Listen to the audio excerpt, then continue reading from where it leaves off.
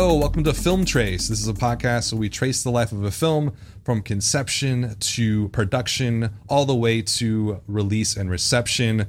We always pick a new film or a film that is just premiering on a streaming service. What do we have this week, Chris?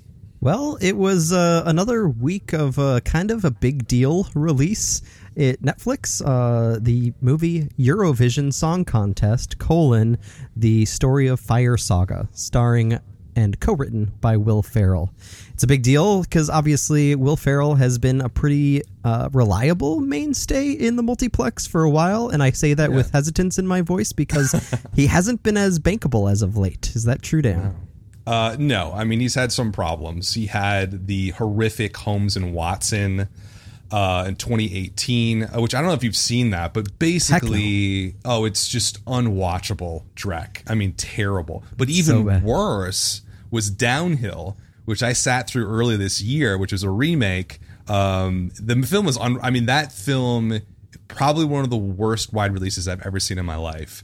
And it's sort of, Will Ferrell's trying to do a little bit of drama there, but even his comedic stuff, The House, Zoolander 2, his only real hits in the last 5 years are ensemble comedies like Daddy's Home and Daddy's Home 2. So this is kind of a big step for him to go into this Netflix realm and see how he can do on this platform. And just to kind of give you the overview, well, what is Eurovision in the first place, Chris? What is that? Yeah, it's something that I honestly am not familiar with, or I wasn't too familiar with until we had to do some research for this film. But it is basically an annual spring international original song competition that's been going on since 1956, put together by the European Broadcasting Union. It's hosted by Graham Norton, who I do know of. I had no idea that he was the host of Eurovision until the research for this movie. But it does seem like it's kind of been a kitschy kind of almost ironic thing for a lot of people, where it's like you enjoy it, but it's also kind of fun to mock. It's basically the launching point for the careers of both ABBA and Celine Dion. It's canceled for the first time this year due to COVID-19, so it kind of made sense, or it was maybe serendipity, that with no actual Eurovision Song Contest to be had, Will Ferrell wanted to do a semi-parody. It's not really a parody. I don't know what this is, to be honest. Yeah, it walks a fine line because just the overview of the story, just to sort of put that out front. Two small-town singers chase their pop star dreams at a global music competition, Eurovision, where high-stakes, scheming rivals and an on-stage mishap test their bonds, which I think is the official Netflix line, which I guess sort of describes this film. Yeah. But ultimately, it's a zany, absurdist comedy about two people from Iceland trying to win the Eurovision. That's it. That's the entire plot. Yeah, it's really not a lot of plot. And, for a Will Ferrell comedy, I don't think there's a lot of jokes either. It is something that I think we'll get into more towards the release. I know you watched this movie twice. I could barely make it through a single viewing. Well, I will say this, like the first viewing, you're kind of taken off guard. I don't know that much about Eurovision either. I know a little bit about it. So that's kind of like a lot of new information coming at you. And then just the tone of the film is very different than the stuff that you get from Will Ferrell before. And It is a Gary Sanchez production as well. So they're the guys that did Holmes and Watson, Vice, Daddy's Home 2, and 1, all the way back to Step Brothers and the other guys. You kind of get this sort of... you're coming to it with that sort of perspective that like, it's going to be a zany, over-the-top Will Ferrell yelling a lot. And it's not really that. It's a lot quieter of a film overall. Mm-hmm. And I think it's an interesting step for Netflix in general, because Netflix has only been around in terms of making original films for 5 years. Not even. Their first film was I think October 2015. And so part of their sort of releasing production, becoming a big studio strategy, is getting into comedies, which in general have really fallen off of the box office. I was looking at sort of box office data before we're doing the show. In 2008, 21% of tickets were sold to comedies at the box office total, 21% market share. Last year, it was 6%. Oh. And this, before COVID, all that kind of stuff. So comedies have really fallen off the shelf as a sort of popular domestic big movie release. And so a lot of the stuff that we remember in the 2000s, the sort of knocked up, super bad era, that's all kind of dissipated completely. And so Netflix has been the route for a lot of these comedies to go, and they get decent budgets. You're talking probably 30 to 40, maybe $50 million for a movie like this. Again, Netflix doesn't put out those numbers, but it's definitely in that range. But they've never really had, I don't think they've had much success critically with comedies. No, like if you think not. of the original one, have you ever seen Ridiculous Six, which was the second original Netflix film ever produced? I've released not in seen, December 2015. No, I've not seen a single Adam Sandler Netflix movie. Oh my God, you're missing out. Am I? I mean, it is, I view them as like a sociological sort of experiment. Like, what is this? Right? Psyops. Like, yeah, exactly. And so, Ridiculous Six was the first one. I mean, just completely derided by critics. It has a 0 Rotten Tomato score and a 33% audience score. But here's where Netflix sort of wins the battle here versus the major studios to some degree. They get people to watch this stuff. Yep. Ridiculous Six was, what did they say here? In January 2016, about a month after release, the film had been viewed more times in 30 days than any other film in Netflix history. A completely unwatchable, terrible film, but people are eating it up. And you have this whole history of these films. You have The Do-Over, which was Sandler and Spade. Most recently, you had The Wrong Missy that came out in May 2020 with Sandler. These are all terrible, objectively terrible. Like, there's no way you can argue these are good films, but they're immensely popular.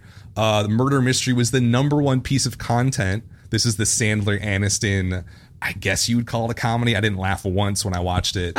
The most popular piece of entertainment that Netflix released in all of 2019 in the US and Canada. Oh my God. Now, keep in mind that our viewer metrics are a little bit weird. It used to be like before this year, Netflix would count a view as you have to watch 70% of the content or it's not a view. But this year they switched it to 2 minutes. So you have to watch 2 minutes of something and it counts as a view. So Netflix is, playing a little shell game with their financials and metrics and stuff like that. But there's no way you can't argue that a lot of these terrible comedies that they put out, Mascots in October 2016, A Futile and Simple Gesture in January 2018. Those two I did watch. You did watch. What'd you think of Mascots? Well, I'm a huge Christopher Guest fan, and this was his first foray into streaming comedy, and it's hands down his worst movie. It's just really, really small beans compared to what he's used to doing, and he's used to doing a lot on small budgets. I mean, this is the guy that is responsible for Spinal Tap, probably my favorite comedy of the 80s, and yet he really just tried to do the bare minimum to... Because it's kind of felt like he knew he was putting something out that was subpar, and so it didn't really matter because it was going to Netflix. And same thing with Futile and Stupid Gesture. I'm a huge fan of David Wayne from The State and Stella, and he tried to, once again, kind of like Eurovision, walk a fine line between celebratory homage and straight-up absurdist comedy. It's about the life of the National Lampoon co-founder Doug Kenny, but also it's just felt very kind of drab. It's a little bit better than Mascots, but it's very kind of phoned in and really just felt like I was only watching it because it was there, not because I was seeking it out. I think that's kind of the Netflix motto, though. Exactly. You're here, you're bored, watch this. Yep. That's why I watched Wine Country twice. And that's why I watched The Wrong Missy the entire way through. And so these, at the end of the day, like Netflix they're a new studio, they're trying new things, but their key to success is viewership. It's not sort of people loving the movies. It's just that they show up and watch them, not even fully watch them, just a little bit of them. And that keeps people coming back. It's like a trough of new content is what they're going for. And so this is kind of an interesting experiment where you bring Will Ferrell, Rachel McAdams, who are two, I would say, fantastic. Like, you think Rachel McAdams, Game Night, fantastic comedic actress. And Will Ferrell is like, one of the comedy kings of the last 20 years in terms of movies, bringing them together to sort of, I think, to up the quality of their comedies, I think was the concept here, or the goal of Netflix.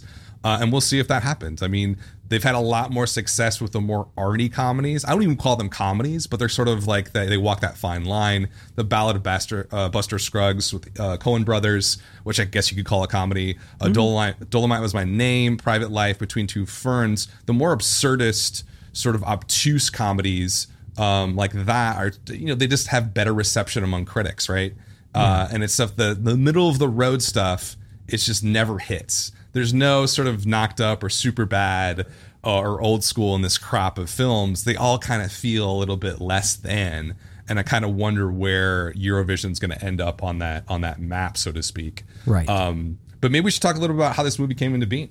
Right. So, I mean, it does seem like something, even if you didn't know this information, if you just watched the movie because it autoplayed on your Netflix menu, it might come off as I was saying before, something that feels like maybe Will Ferrell has some kind of reason for doing this, because otherwise you would think it just is completely random of all the things to kind of put the branding on. Like, it's got the actual host from the show and the actual logo, and like they worked in conjunction. Will Ferrell went backstage to Eurovision to get some information on how to put this kind of idea of his on the table with Andrew Steele, who is a longtime collaborator with Will Ferrell, former SNL head writer, did the Spoils of Babylon on IFC, as well as Deadly Adoption, the kind of, once again, kind of half comedy, half drama, celebratory homage to Lifetime movies.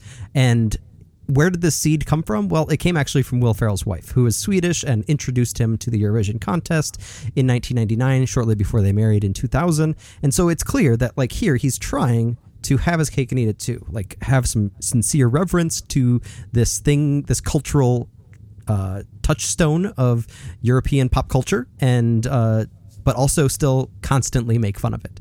It just comes off strange. And we'll get more of that with the release and reception, but that was basically what they wanted to do, was to make something that was both very respectful of the Eurovision brand, but also completely skewer it and make it, I don't know, I got a lot of vibes of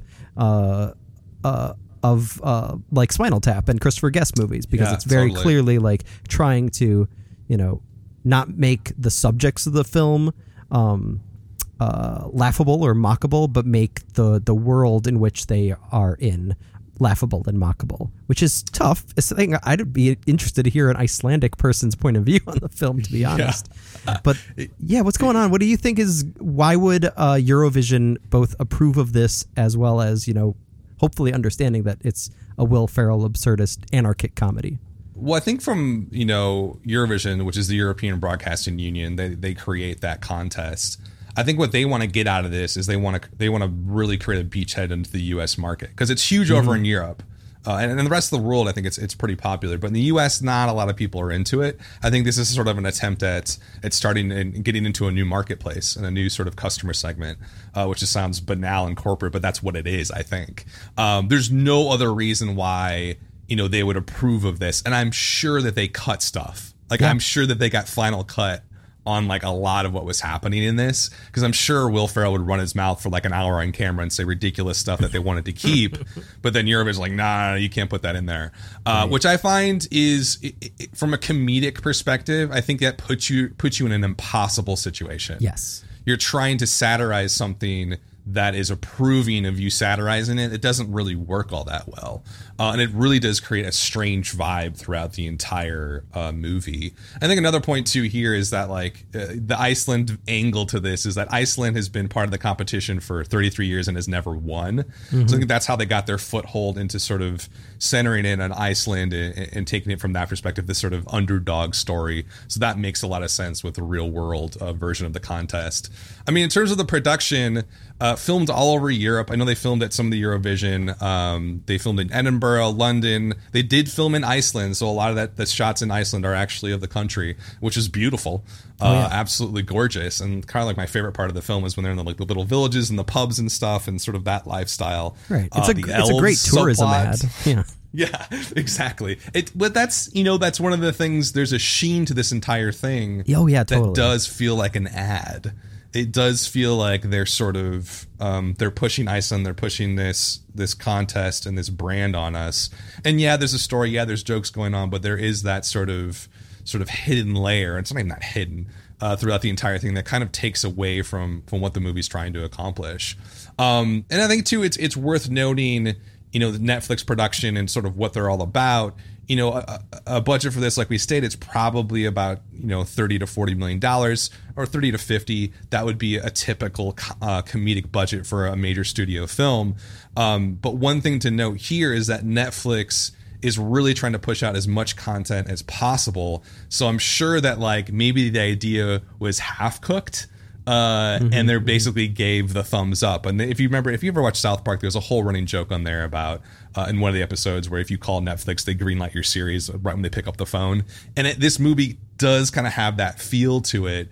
Just to put it in perspective, you know, Netflix put out 2 movies in 2015. We mentioned both of them, Beast of No Nation and Ridiculous Six. 2016, they put out 18 films. 2017, they put out 40 films. And in 2018, they put out 70 films. Last year, 73 films. This year so far, 46 films. And we're about halfway through the year. Yeesh. Right? So they are really pushing this stuff out there. And what it sounds like to me in terms of the conception and why it got greenlit and the money that was associated with it was that Will Ferrell was attached. He got Rachel McAdams, or someone got her to get on board. You got Pierce Brosnan, a good supporting cast, Dan Stevens.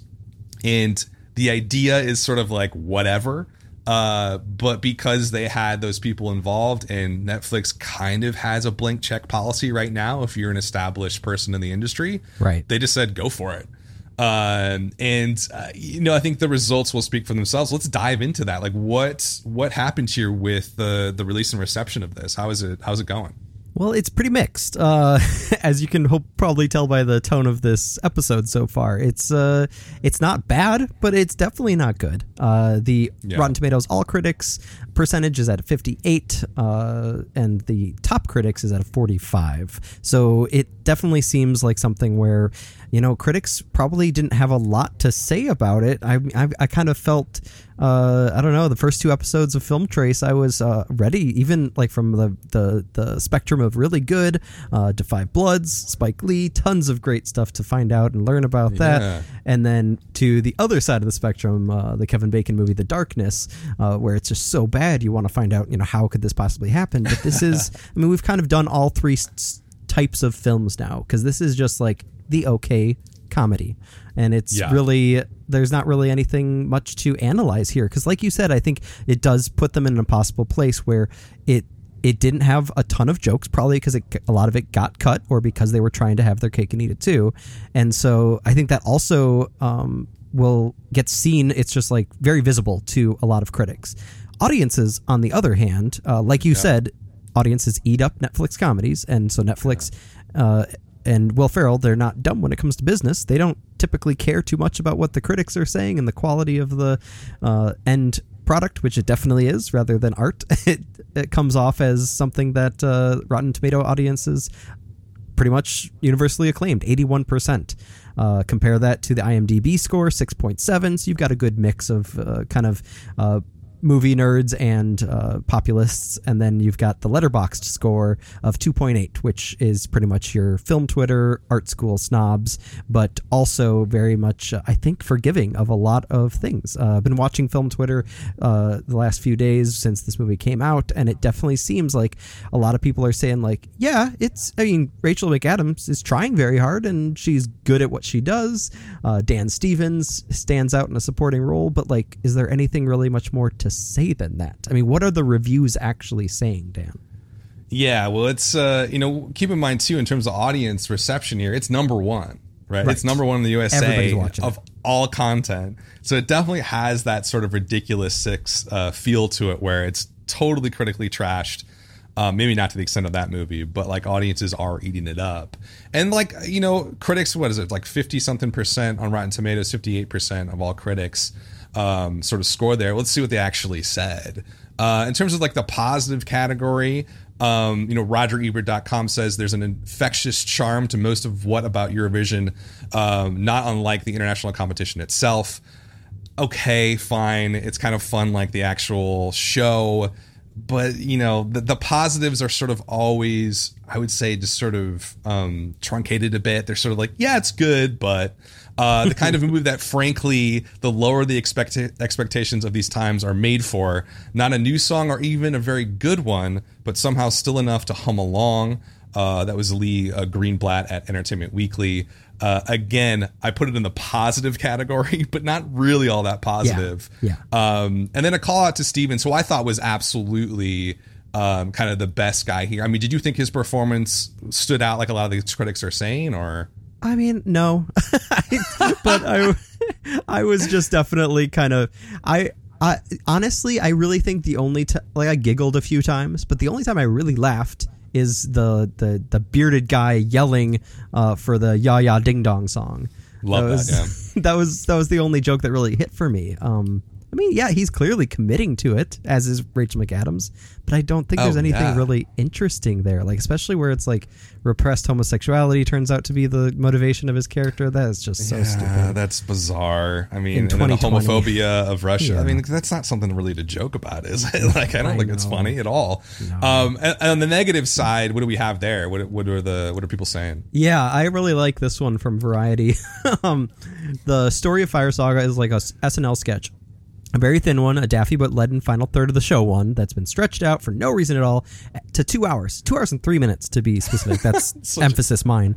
An example of what can happen when Netflix gives too much unsupervised leeway to an artist to the point that the company becomes the artist's enabler. It's so true. I mean, yeah, like you said, they probably cut a lot of stuff from like the Eurovision perspective, but like I thought that I could turn this movie on at 9 o'clock at night after being exhausted putting my kids to bed, and it would keep me up till 10:30. I fell asleep before the third act even began. That's amazing. And so I had to watch the third act this morning to catch up with what happened, and I just kind of watched it with a glaze over my eyes. Like, there's so much they could have cut from it.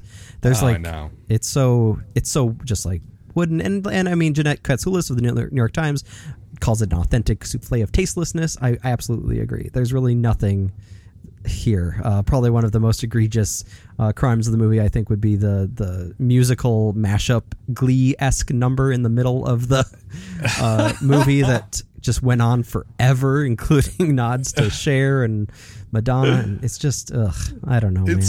I think it more tribute than parody is kind of what Jeanette said at the New York Times as well. Like, yes, that's kind of what it felt like, and we've talked about that, because of the branding, because of the sign on by the Eurovision people. It kind of was a toothless satire at the end of the day. I love that you bring up Glee, because my favorite headline from this movie was from the NME, which is a music magazine in the UK, and they called it like Glee on ketamine. Which is sort of like, and this sort of brings up, sort of the broader question, two big questions that I have about this movie after sort of, doing all this research and viewing it a couple of times. Where do comedies exist now? Where do they live? Do they still have a place in movie theaters when they reopen, is the one big question. And then the other big question is, does Netflix have a problem? Do they have a house style problem? I watched a thriller last night called Dangerous Lies, a Netflix original. And it was basically a step above a Lifetime movie, but barely. Yeah. And I kind of wonder, where's this all going? Where do you see comedies going, and where do you see Netflix going with their original comedies? And the big problem is I don't think it's just Netflix. I mean, there was a reason we chose a 2015 Kevin Bacon horror movie to talk about last week instead of the Judd Apatow King of Staten Island. There's also a reason we have avoided talking about the Steve Carell movie Irresistible, directed by Jon Stewart. Like, when's the last time there was a good big studio comedy? I don't even know if I can point to one off the top of my head. Like, I in sort of preparation for this, I kind of reviewed comedy films over the last many years. Oh yeah, and it was sort of like, because I remember doing an episode of Wildline all about this and how rated R comedies were dying and all that kind of stuff. Sure, and like there was a phase.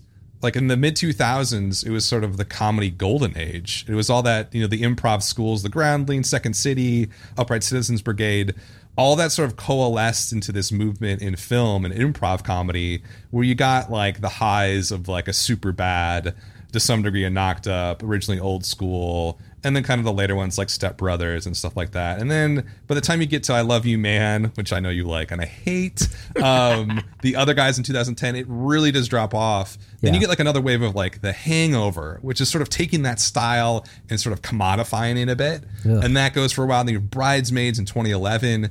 And then over the last 5 years, it's just, I feel like it's just, has not been another sort of movement or spark like there was in the early 2000s and mid 2000s with that improv style really creating like a comedy renaissance on some level, and it's just been dead. I mean, comedy's just been dead in the water. And I think I'm taking a quick look here, and I think that probably, like you mentioned earlier, Game Night maybe is the last good big studio comedy, and that's not even like great of all time. It's just really good. Same thing with Blockers. It was very solid. Same thing. Yeah. It has that same sort of style to it. But I mean, nothing really feels like, I mean, do you remember going to see, and you might feel a little bit different about this film than I do, but like Knocked Up, do you remember going to see that in the theater? Yeah. Like, I knew it. I know. I'm just telling you, from my perspective, I remember, and maybe this might be an age thing, but I remember my exact experience going to see Old School opening weekend, Wedding Crashers, Knocked Up, Superbad, full theaters, everybody laughing literally the entire time. Yeah. Like, I left with like a sore stomach because it was so funny and like really connected with the entire audience. Yeah, I mean, I think Superbad's like the high point of that sort of era with an amazing script and great actors. But yeah, I think comedy is kind of in a weird place right now. I don't think people really know what to do with the genre anymore, which sounds insane because there's always great comedic films coming out and great comedic talent. But I think in the sort of feature film realm, it's kind of a little bit of a desert. Yeah. What about Netflix? Like, what are they going to do with their original comedies? Are they winning just because they're getting people to watch this stuff? Yeah. Or is that going to run out? Well, I think you make a good note in our preparation research here. Something that I didn't know, but makes sense, that there are two different major film department groups at Netflix, right? One is called Originals, intended to supply about 20 movies a year with budgets anywhere between 20 to 200 million, which is probably where Eurovision sits. But then there's also an indie group set up for about 35 films a year with budgets up to 20 million. And I think they're really hitting home with that. I mean, I do know that I don't watch them, but a lot of the teen-oriented stuff, they seem like they know what they're doing, and that's succeeding both with its audiences and at least somewhat with critics, even though it has kind of a TV movie vibe. But then also like with a lot of the art house stuff, like I do think that Dolomite Is My Name, that was a huge win when they got lots of awards for that. And also just in general for any non-comedy genres, maybe not thriller and horror, but definitely with like drama and art house stuff like Marriage Story, obviously, and The Irishman, and now Da 5 Bloods. Like they've got a toehold in the auteur world, as well as the big studio comedy stuff, as well as the introducing fresh new diverse talent and voice. And I think that they're just trying to do everything. And is that unsustainable? Maybe. But also everybody's staying at home watching Netflix now, even more so than they were last year. So who knows? Yeah, this year is going to be kind of a big win for them no matter what. Their stock's going way up, their viewership's going way up because of the pandemic. Well, I think my only sort of, and this is always sort of my criticism of Netflix, is that they're a content creation machine and they care about viewership. They don't care about quality. Right. And like the only reason they care about quality is to win awards. Yep. Like The Irishman and Roma. And I mean, that's my perspective on it. I think they're going to run into some problems here. Also because you can't really quantify these budgets in terms of, you can say, oh, this many people have viewed it, but what does that actually translate to in actual revenue? Yeah. Is someone going to leave Netflix because Eurovision doesn't come on their TV once every 2 weeks, or a movie like it? Is sort of, I mean, that's like really, I'm certain there's bean counters at Netflix thinking about that on a daily basis. So I think they're in an interesting spot, but I think to me, Eurovision at the end of the day, from a sort of quality and artistic perspective, is a failure. And I think from a product perspective, it's a win. And so it's one of those sort of double-edged swords overall. What do we have for next week? Next week, we're going to look back at the past again. There's nothing really big new coming out. We're not going to be enablers of the new Mel Gibson, Emile Hirsch movie coming straight to streaming. But we are going to probably enable something a little different, but still bad. We have a weird interest in looking at a movie that will be available on Hulu as of July 1st. It's called The Weatherman, and it's celebrating its 15th anniversary. From director Gore Verbinski, it's a family drama starring Nicolas Cage as, yes, a weatherman. It's going to be fun. I hope you guys check it out on Hulu. It'll be free on their platform, and then listen to our episode next week. It's going to be a fun ride. All right. Thanks for listening. This has been Film Trace.